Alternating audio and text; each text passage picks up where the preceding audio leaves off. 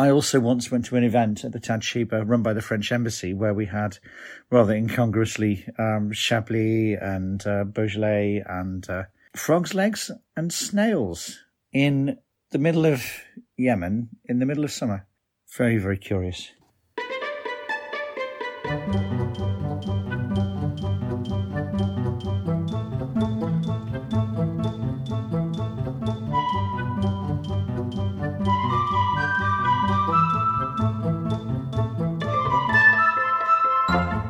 Hello, thank you for tuning in. You're listening to Travel Tales from Beyond the Brochure, a fortnightly series looking at unfamiliar places around the world and aspects of travelling you may never have thought of. I'm your host, the Barefoot Backpacker, a middle-aged Brit with a passion for offbeat travel, history, culture and the whys behind travel itself. So join with me as we venture beyond the brochure.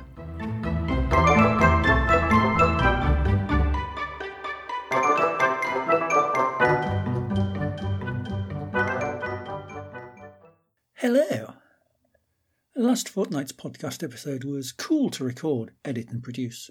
I had great fun editing the sound effects, and the idea of having a parody commercial break in the middle was something I'd wanted to do for ages. Coupled with that, the topic was one I could really get my teeth into and very much inform, educate, entertain, as my tagline isn't.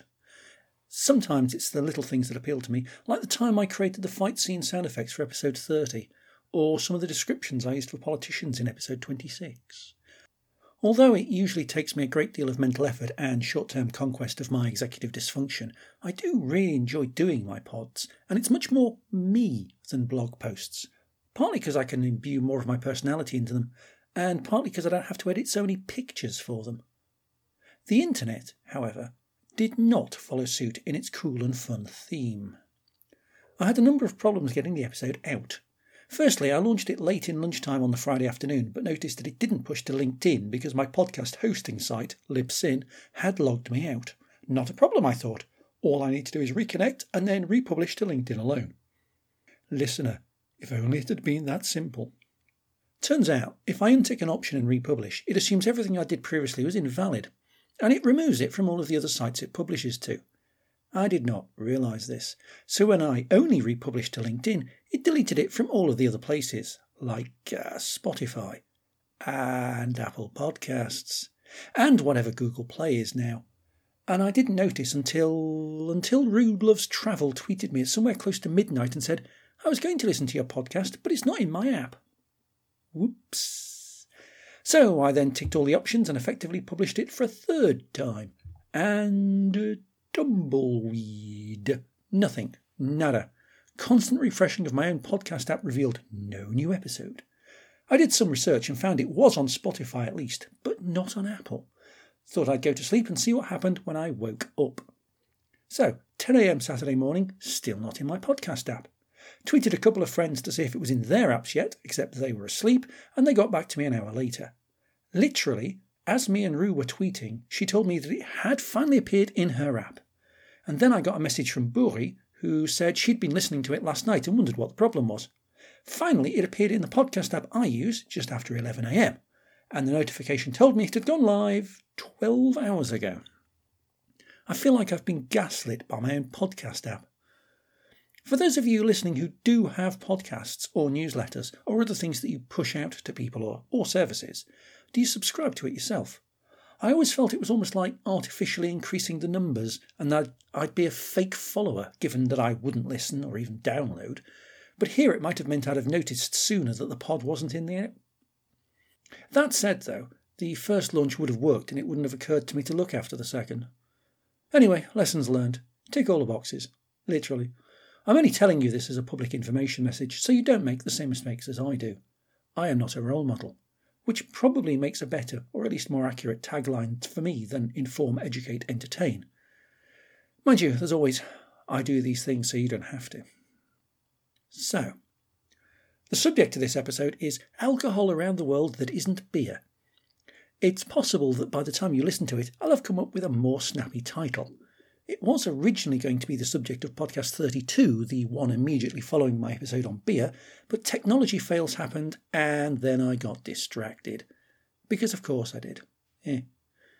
The reason for doing the pod was because a couple of contribs I got for the beer episode also included thoughts on other alcohol, so I figured it was worth doing an episode on. In addition, I knew of a couple of people who had some very interesting times with spirits in distant parts of the world that would make good tales. By way of an introduction, here's Kate Franke from This Could Lead to Anywhere, giving a brief overview of some of her experiences. Pay attention, we may well be referring to this later. I've definitely partaken in a few drinks now and then, and some pretty cool stories that come out of them actually that have nothing to do with hangovers or being too drunk, which is nice. There was the first time that I had pisco sours in Peru, and I was like, why are people putting egg in this? This is not okay. That was weird, and I don't think I would ever necessarily have that kind of thing again. But definitely it was like something to experience. What other things? I've had absinthe before, but only once, and I don't think I would ever have that again. It just wasn't very exciting and was kind of gross as well. Are we classing Cava as a kind of alcohol? No. Other ones. Oh, I had like really good vodka in a few places. So Poland was like really good for, I haven't been to Russia, but I would actually really like to have proper high quality vodka and sip it like the way that like they do. And I think they have it ice cold as well, like straight out of the freezer, but that would be really cool in future. But the ones in Poland, particularly different kinds of flavors, they were really nice. Oh, tequila and mezcal. There was a really cool story actually. There was a place, we were in Antigua in Guatemala, and there was this place that we heard of called Bo's Dive, which was this like not on a map, like no kind of clues to it on the outside of the building, but it was a bar, and you had to go through this like half door you almost like crawled through, and they didn't necessarily like tourists going in because they would get like a bunch of tourists going in and sharing like one mezcal between them, and it was like a 3 mezcal drink per person minimum that you could have. So we had like 3 shots of mezcal, and you couldn't like be 3 people and buy just one lot of like 3. So we kind of spent a few hours there, but it was just really cool people, drank it like slowly. It was like pretty good standard stuff. I think I probably had a little bit of a headache the next morning, but it was just really cool. He was very kind of, my rules, my place, but that was like one of my memories of having a really cool drink in a cool place. People who know me, certainly people who follow me on Twitter, are fully aware of my liking of beer, but it's notable that I very rarely mention any other types of alcohol. This is primarily because I'm very much a beer person. I will drink other things. I'm a fan of whiskey, but I don't have the palate to determine what it is that I'm drinking. So at the moment, my whiskey notes are, is it smoky? Is it peaty? Is it smooth? Does it burn my throat as it goes down?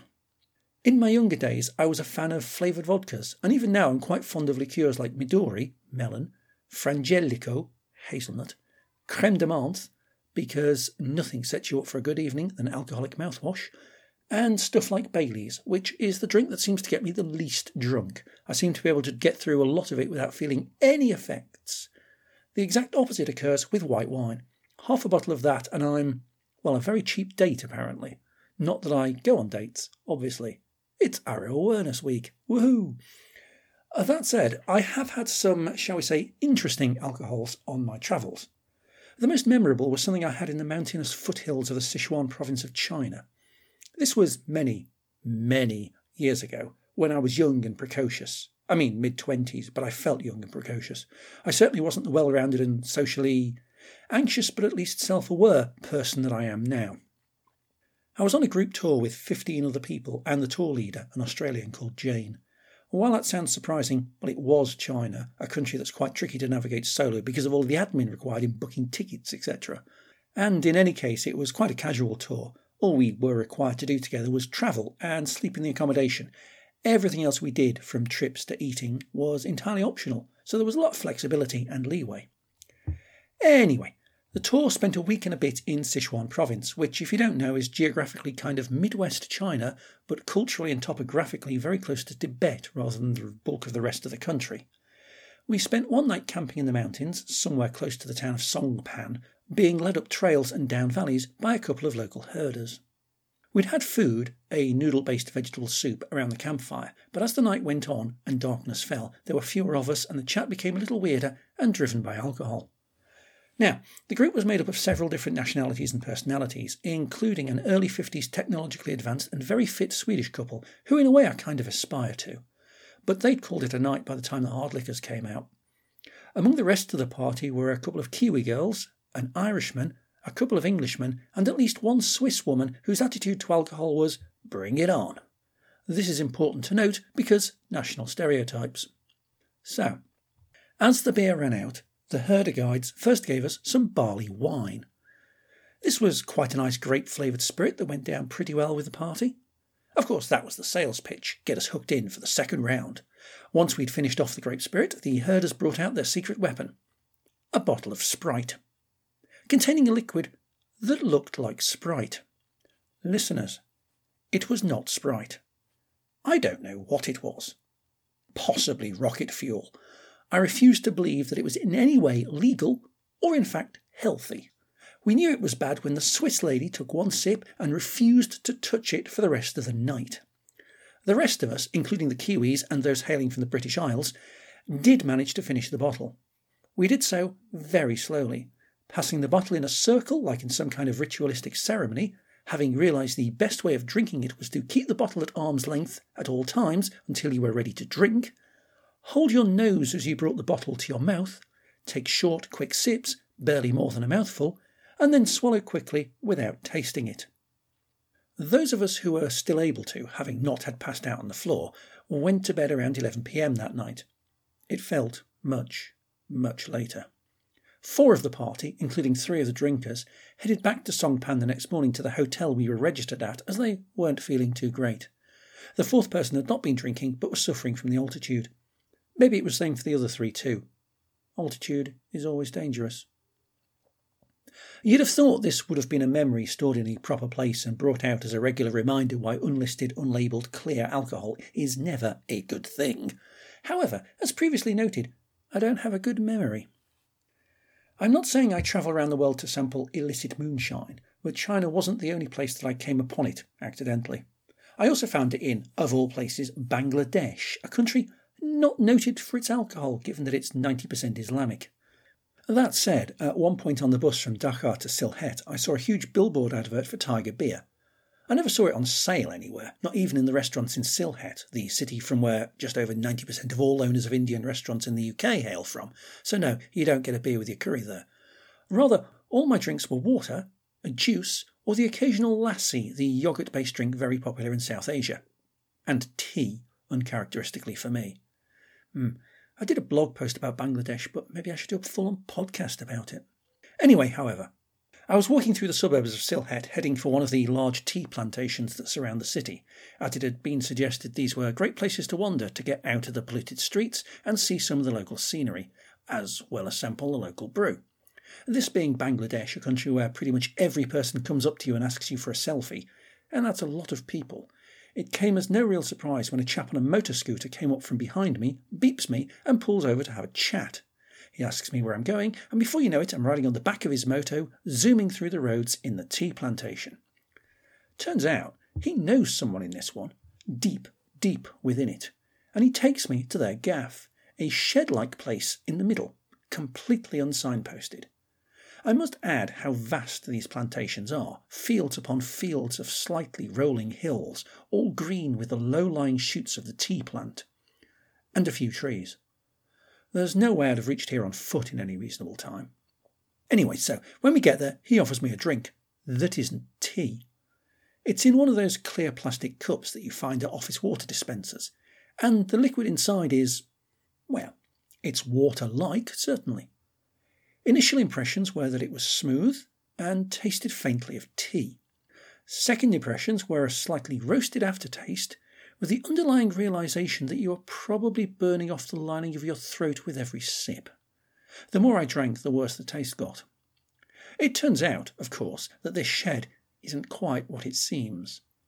On the proviso that I didn't say where it was, or take any pictures inside, they opened the main corrugated iron door to reveal a whole still, with jars, bottles, pipes, all the works, a genuine illicit moonshine distillery in the middle of a Bangladeshi tea plantation. It was fascinating, though I did decline a second cup.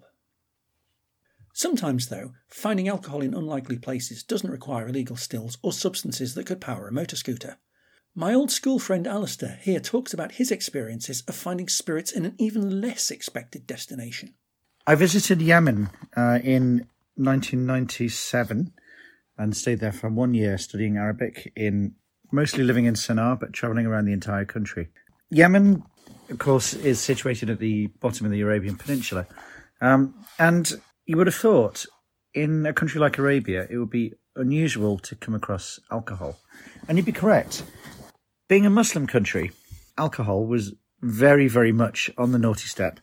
No alcohol was available in Yemen when we got there, not legally anyway. Well, not for mass production or for the mass market, because the only brewery in the Arabian Peninsula, Sira, in Aden, or Aden as we call it, was brewed in the Arabian Peninsula up until the early 90s, when in 1994, during the Civil War after reunification, northern armies blew up the brewery. And since then, of course, no beer has been brewed in the Arabian Peninsula at all. Now, this is not to say that beer was not available everywhere. There was a Chinese restaurant in Sana'a and another Chinese restaurant in Aden, or Aden if you like, that's been there since probably the British days. They would serve beer, as would a bar on Goldmahor Beach, and then Taj Sheba in Sana'a, and the Hotel Mövenpick in Aden. And they mostly served Tuborg for some reason best known to themselves. In terms of non-beer alcohol, though, which is where this is going, there were very few places, well, there were no places that was legally available apart from the bar of the Hotel Mövenpick in Aden, where one could buy beer, wine, cocktails, and one could also see the curious sight of ladies wandering in wearing full hijab, full balto, full litham over their face, and then emerging out of the toilets wearing something much slinkier. And I suspect this may have been for some kind of financial gain. As students living in Sana'a, we did not expect to find any alcohol when we arrived, and to be fair, we did not go looking for it either. But after a few weeks there, or maybe a month or two, one of our colleagues suggested we pop down to the English club, which was run by expats, or as I prefer to call them, immigrants to Yemen. They would hang out in this weird bar that served no alcohol. It did only serve coffee and tea, but would tell us about parties. So my first introduction to non-beer alcohol in Yemen was at a party run by the heads of the expat school, or the international school, as it should be known, which was kind of a curious affair. It involved lots of booze. It involved me actually realising that I could fit quite a lot of alcohol in the lining of my coat. We were also given a steak and kidney pie and almost a full crate of, you guessed it, Tuborg to take away, which resulted in some embarrassing moments when we tried to get kebabs at 4 a.m. and made friends with a Yemeni police officer who we had to pay off with the outrageous fine of about a tenner between the 12 of us. Enough of our illegality. One of the people we did meet at the expat club, or the British club, was a woman called Wendy who worked for a international charity, and she was a lovely lady. She had a son, and we would go and babysit, and now and again she would offer us vodka at the end of our babysitting. And this sort of raised some questions, like, Wendy, where the hell do you get your vodka from? This is Yemen. I mean, you can't just go down the shop and buy Stolichnaya. So she had the pleasure of introducing us to her booze dealer, which was a guy called Jambo. He lived on one of the new streets on the outskirts of Sana'a, and we would go up there, wander into his house. Jambo's house was curious. He had a large room with, instead of the usual Yemeni sort of mafraj arrangement, which is low cushions and bolsters, which would encourage a sort of lazy, leaning on your right arm, chewing gat all afternoon kind of repose. His room was rather more sort of chairs around the side in the manner of a French drawing room. On the wall was a rug, which I'm sure you may have seen before.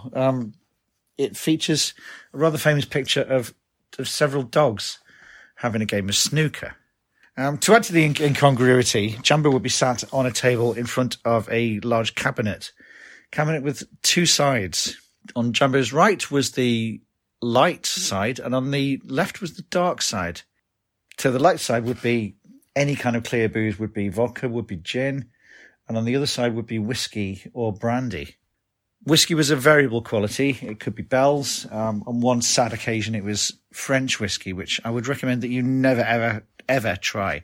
Certainly not at $10 when it's smuggled into a dry country. However, the light side had much better pickings. You would have Gordon's gin, but if you were lucky, and you were usually lucky, you'd be able to find good quality Russian vodka, usually Stolichnaya. And this would be served up, wrapped in newspaper, Arabic newspaper, taken home in your pockets, and all for the princely sum of around 1,000 rials, which is just under $10 at the time. Now, some years later, I was in a bar in Liverpool with my good friend Adam, who's a violin player, and his good friend, a Czech chap who plays the accordion, both excellent folk musicians, and Vlad used to work for the Soviet Merchant Navy. And during a conversation once, we were discussing the alcohol in Yemen, which was smuggled in somehow from the coast around Mocha up to a place called Mafraq, which is where all of the dealings go on. If you want arms, if you want drugs, if you want alcohol, you go to Mafraq. It means it's a crossroads. Literally, name means crossroads. And Vlad was part of the Merchant Navy team that used to go to places like Greenland and also to the Red Sea, where they would fling out bottles of Stolichnaya, whiskey, sometimes Bell's, sometimes French, if you were unlucky, Gordon's gin, and other such delights to be picked up, ferreted in the middle of the night up to Mafraq, and then eventually dealt stealthily to our good man Jambo. Alistair briefly refers to it in his tales, but if you want to know more about what the locals there call Yemeni whiskey, then head on over to my Patreon page, where I've uploaded a short extract where he talks a little more about a most interesting and strangely legal drug that makes alcohol literally seem like water. In general, though, what we can conclude from this is that where there are people, where there is money to be made, there is alcohol. And as is evidenced by history elsewhere, prohibition, of anything really, simply doesn't work. In the case of alcohol, it's either smuggled or homebrewed, both of which can be somewhat dangerous. Prohibition isn't just something that happens for religious or health reasons, though. One specific type of alcohol which garnered a bad enough reputation on its own to warrant a ban in many European countries is absinthe, though it's not a formally defined product, it's hard to know exactly what it is. Here's Hannah from HH Lifestyle Travel, who knows much more about it and who is a particular promoter of it. I am an absinthe connoisseur. I've travelled around the world looking for absinthe, tasting absinthe from its birthplace in Cuvée in Switzerland, and attending the Absinthe Festival every year. It's a much maligned drink, and there is a lot of mystery around it, and it's very much over-egged and to its detriment, because actually absinthe is a long drink. You add ice cold water to it, and it isn't supposed to be set on fire or shot out of a shot glass. So it is actually a long drink with complex flavours and a really interesting history. It was invented in 1792 by Dr. Pierre Ordinaire, as many things were created as tonics to begin with. So he used it as a treatment for his patients. It was sold multiple times after that and ended up in the hands of Henri Louis Pernod. Obviously, you've probably heard of Pernod Fils, the distillery in Pontarlier. And Pontarlier, France, is just over the border from Cuvée in Switzerland. And in the 1800s, it was sort of the heyday of absinthe. There were 22 distilleries in Pontarlier alone, and about 7 million litres produced a year. It was used in the Foreign Legion, probably as a tonic for the poor soldiers as well. And then obviously you will have heard about it in the Belle Epoque in France in the late 1800s, where people like Van Gogh, Picasso, Baudelaire, Rimbaud, Verlaine made it quite famous because it was cheaper than wine. And by the end of the 1800s, over 20 million litres was being consumed in France alone. So that made absinthe quite the drink. But it also left it open to some scandals, and perhaps the wine industry wasn't very happy with it either. And when in 1905, a man, Jean Lanfray, he killed his entire family after being out on the drink, and he'd had some absinthe, some other alcohols, and he ended up killing his family. However, this was just a catalyst for the banning of absinthe, which came to Switzerland in 1910. However, when you think about the strength of absinthe, it isn't actually as strong as people say. You'd have to drink 150 glasses of it to have enough thujone in it to really make it a neurotoxin. Anyway, it was banned in 1910 and wasn't made legal again in Switzerland until 2005, I think it was. So it was 95 years of prohibition. But many people were still making it as bootleg absinthe in Switzerland in that time. It was never banned in the UK and in many places across Europe. The prohibition has very much been blown out of proportion. But I suggest you try it because it really is a most delightful drink. I'm personally in Team Kate Frankie with this. I've had absinthe and Pernod, and I don't like them. They're not for me. Not because of any feeling about their strength or any of their mythical effects, but simply because I'm not fond of the taste. I hate aniseed, which is a strong flavour in them. One of my longest standing pen pals, by the way, Michelle from the south coast of England, has absinthe as her "I am never touching that again because I got horrendously wasted on it in my youth and now the mere smell of it sends me retching" drink. So there's that too. But to each their own, and it's not the worst drink I've ever had, I guess. My research has also pulled out that absinthe is currently banned in Vanuatu.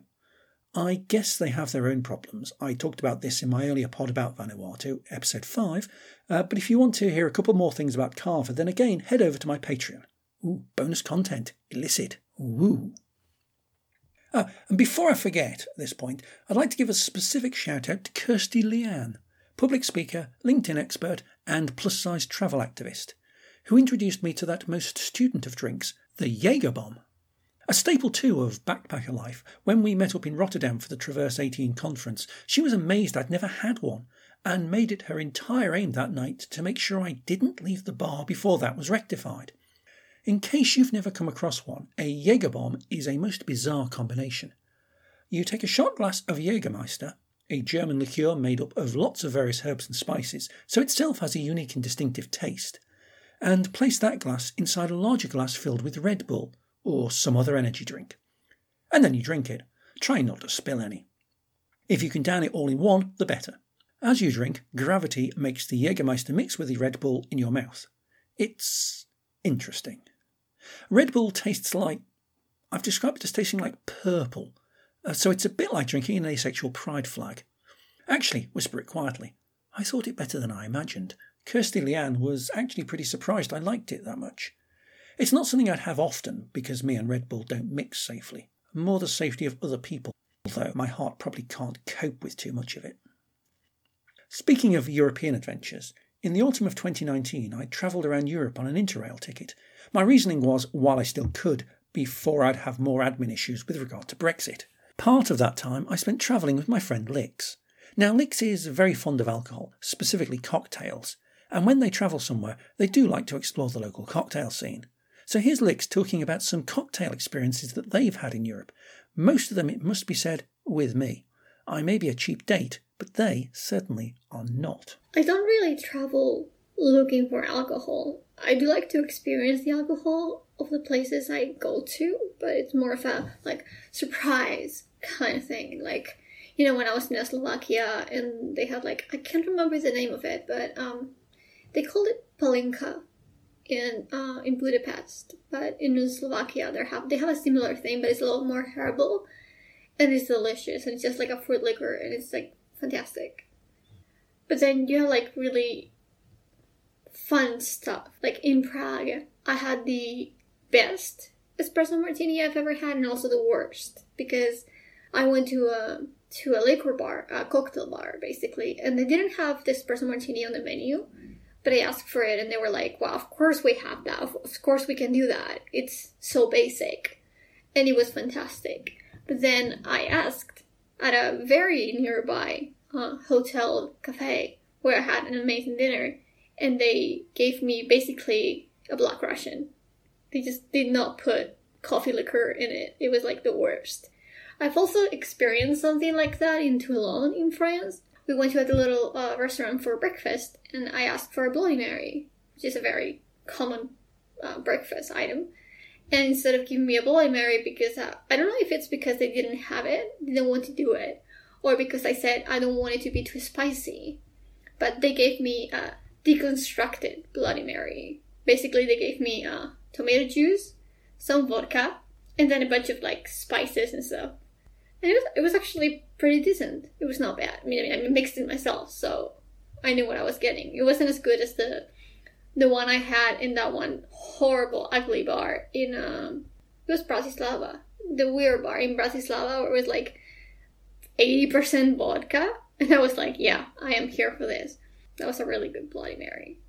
To be fair, it was like 7 p.m, so it made sense that it was, strong. Something else I really loved in Slovakia was violet liqueur.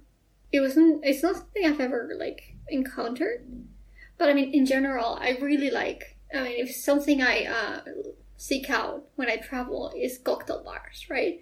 Because they have like interesting things and they mix up interesting things, and the violet liqueur was like very common in Bratislava from my experience, and it was delicious. It was just wonderful. I love that kind of thing.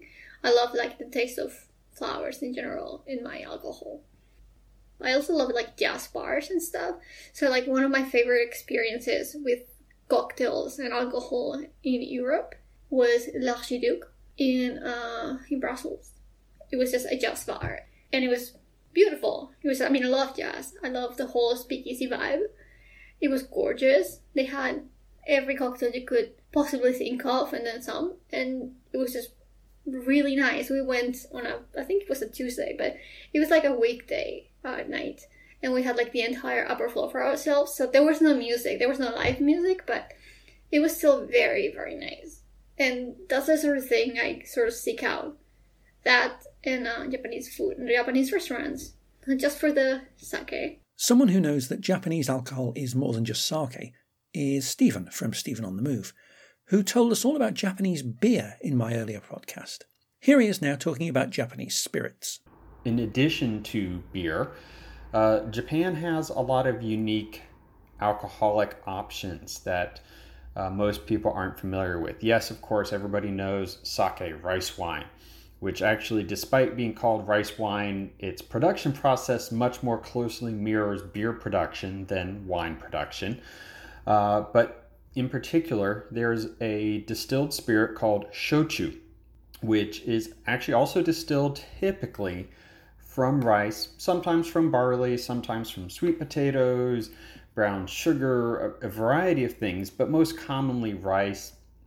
It has typically a slightly higher alcohol content than sake does. Shochu usually has a alcohol content at about 25% by volume, and very rarely do you drink it by itself. Typically it is mixed with something else. In most cases you see it mixed with soda and typically some sort of flavoring. So you will see at convenience stores across Japan, you will see packaged 350 milliliter cans or 500 milliliter cans of what's called chuhai, which is the shochu highball. And chuhai is that shochu liquor, the soda, and then some sort of flavoring. Very commonly lemon is popular. You also see grapefruit, apple, ume, which is typically a fermented sour plum that is local to East Asia is another common thing. You can also get a chuhai at restaurants. That's a fairly common thing as well. In most cases there, it's not going to be a packaged chuhai. Instead, it will be some of the shochu in a glass over ice, plus a small bottle or can of the soda, and then fresh lemon or whatever the fruit might be, typically lemon, that you will then squeeze onto it, and then you can mix the soda in as you please as the consumer. Stephen and Lix there talking about trying alcohols, mainly spirits, that are local to a place. And I think that's a very important and interesting side to this. While obviously illicit moonshine is definitely local, hyper-local even, I'm talking more about things that are less likely to kill you. Stolichnaya vodka is, as we have seen, available pretty much everywhere.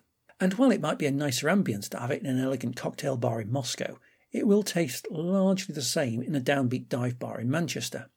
What makes things more interesting, and this doesn't just apply to alcohol but also to foodstuffs and even museums in a way, is to sample things that are either pretty much only available locally or regionally, or which are available worldwide, but having it locally means they're made properly with local ingredients, rather than being served just like any other drink, like the way absinthe is these days often served in a shot glass rather than as a long drink. To that end, I've, for example, in Uzbekistan I was introduced to locally brewed Karakalpak vodka near the Aral Sea, which was smoother and much less potent than you might have imagined for an ex-Soviet middle-of-nowhere drink. While still vodka, it's of a brand and manufacture probably largely unavailable outside Central Asia.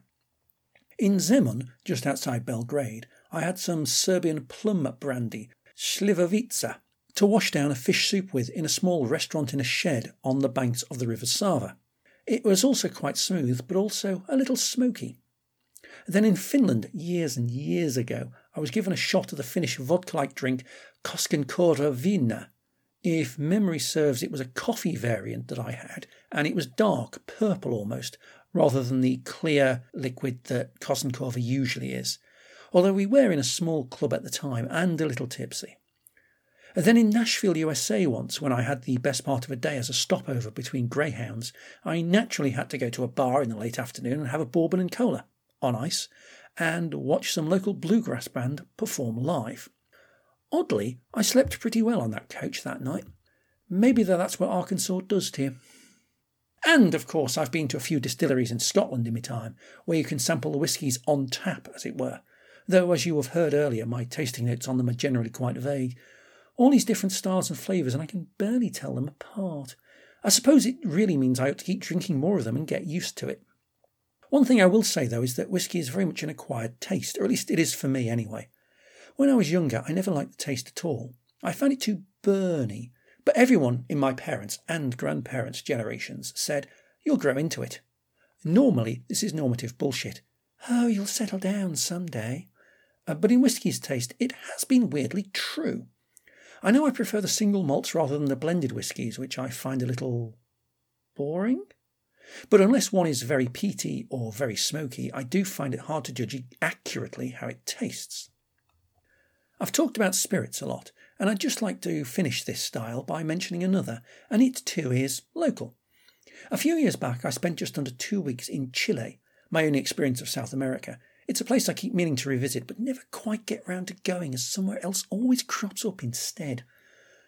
Anyway, one of the places I visited was the Elqui Valley near La Serena, about 5 hours north of Valparaiso on the Pan-American Highway, one of the most boring roads in existence. It's a very quiet and beautiful place, famous for stargazing, horse trekking, and UFOs apparently, although despite the clear skies and the alcohol, I never saw any of those. UFOs, I saw a lot of the sky. On my last night there, my last night in Chile in fact, I went to one of the local restaurants in the village, La Terraza, I believe it was called. If so, it was an apt name as I sat on the upper floor open terrace above the town, which is fine in the middle of summer, but I was there in midwinter, and even though it was a warm day, it chilled down quite a lot when the sun went down. Spectacular views of the Milky Way, though. Anyway, I had there a glass of pisco. This is the local alcoholic spirit made from grapes, and by local I mean this one came from the Elqui Valley itself. Pisco, of course, is the base for pisco sour, as mentioned earlier by Kate Franke, and having tried standard pisco, I can see why they do tend to serve it with lemon and lime as a sour. In my mind, it felt a little like... the nearest I could describe at the time was like a less specific cognac. So kind of the same feel, but a less direct and a less strong taste. Chile, of course, like also neighbouring Argentina, is famous for its wine. Rue, from Rue Loves Travel, did a wine tasting in Chile, so here she is to talk about it. A couple of years ago, I was in Chile, which of course meant an obligatory trip to a winery. I should mention at this stage that I'm not a big drinker and certainly not much of a wine enthusiast. However, I am always interested in learning how things are made, as well as meeting locals. Plus, it was warm and sunny, so I could easily be tempted into sitting outside with a glass in my hand. We were first walked around the grounds and could see rows upon rows of the various vines. We were then taken to a small area where they had planted one of each type for us to try. I was amazed how you could really taste the difference in each one, and how familiar grapes like Chardonnay were so similar to the finished product. Which probably sounds silly, but I think I assumed so much work went into making wine that it would taste so different to the original fruit. The guide then took us inside to show us all the different machines they use and steps they have to take. We also went down into the cellar to see the barrels, which made for some great photos. Then we went outside to taste a range of wines. It was a lovely day. Would I go again? Probably not, but I appreciate the skill that goes into the wine industry, and if I'm out buying wine now, I almost always buy a Chilean one. I've done wine tasting myself. A couple of years ago, me and my friend Vicky, Voyager Vicky, did a trip around some of the wineries of the Southern Ontario Niagara area in Canada. It being December, there weren't many other people there, so we had time to relax in each stop, chat to the owners, and in one place have some local cheese to go along with the wines for an afternoon snack. It was really interesting to see not just the lines of vines, similar to the lines of tea plants in Bangladesh in fact, but also then to go inside and see the large wine vats, barrels, etc. And of course there were several styles of wine available, not just the standard white red rosé, but also things like sparkling wines and ice wine, where the wine is cultivated from grapes that are frozen on the vine. It's very popular in this part of the world. I remember going to a vineyard in Michigan many years ago and having some, and it tends to be very sweet, much more of a dessert wine, which suits my tastes. The trouble with ice wine is because it's a much more time-dependent product and quite niche, it tends to be more expensive than normal wine. Current prices at one of the vineyards we went to, Pondview, have ice wine starting at $50 Canadian, that's £28.30, for a 375ml bottle, as compared with roughly $20 Canadian or £11.30 for an average white wine at presumably 750ml. Also, I was travelling with only hand luggage, so I didn't buy one to take home. So what have we learned from this episode? Alcohol is available everywhere, comes in many different forms, from frozen grapes to herbal concoctions, smooth whiskies at distilleries, to bottles that literally fell off the back of a ship. If you can distill it, if you can sell it, you can drink it, even if sometimes it's probably better not to inquire too hard about what and where it came from. Still, whatever they are, they taste better than tequila. Well, that's about all for this pod. Next time, on Thursday the 11th of March, the subject will be travels in snow, because by then hopefully pretty much no one will have any, and it'll all be nostalgic as opposed to terrifying. I'm giving you a release date for accountability and to try to reinforce that this is a fortnightly pod and will remain so for the foreseeable future. Honestly. Until then, watch what you're drinking, and if you're feeling off colour, keep on getting better. Thank you for listening to this episode of Travel Tales from Beyond the Brochure. I hope you enjoyed it.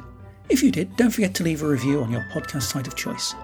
Travel Tales from Beyond the Brochure was written, presented, edited and produced in the Sheffield studio by the Barefoot Backpacker. Music in this episode was Walking Barefoot on Grass Bonus by Kai Engel, which is available via the Free Music Archive and used under the Creative Commons Attribution 4.0 International License.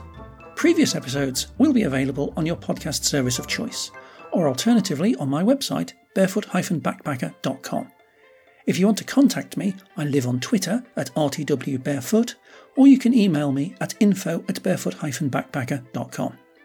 The podcast has a Facebook group, travel.tales.beyond.brochure, and I also have a Patreon for access to rare extra content. It's patreon.com/traveltalesbeyondbrochurepod. Until next time, have safe journeys. Bye for now.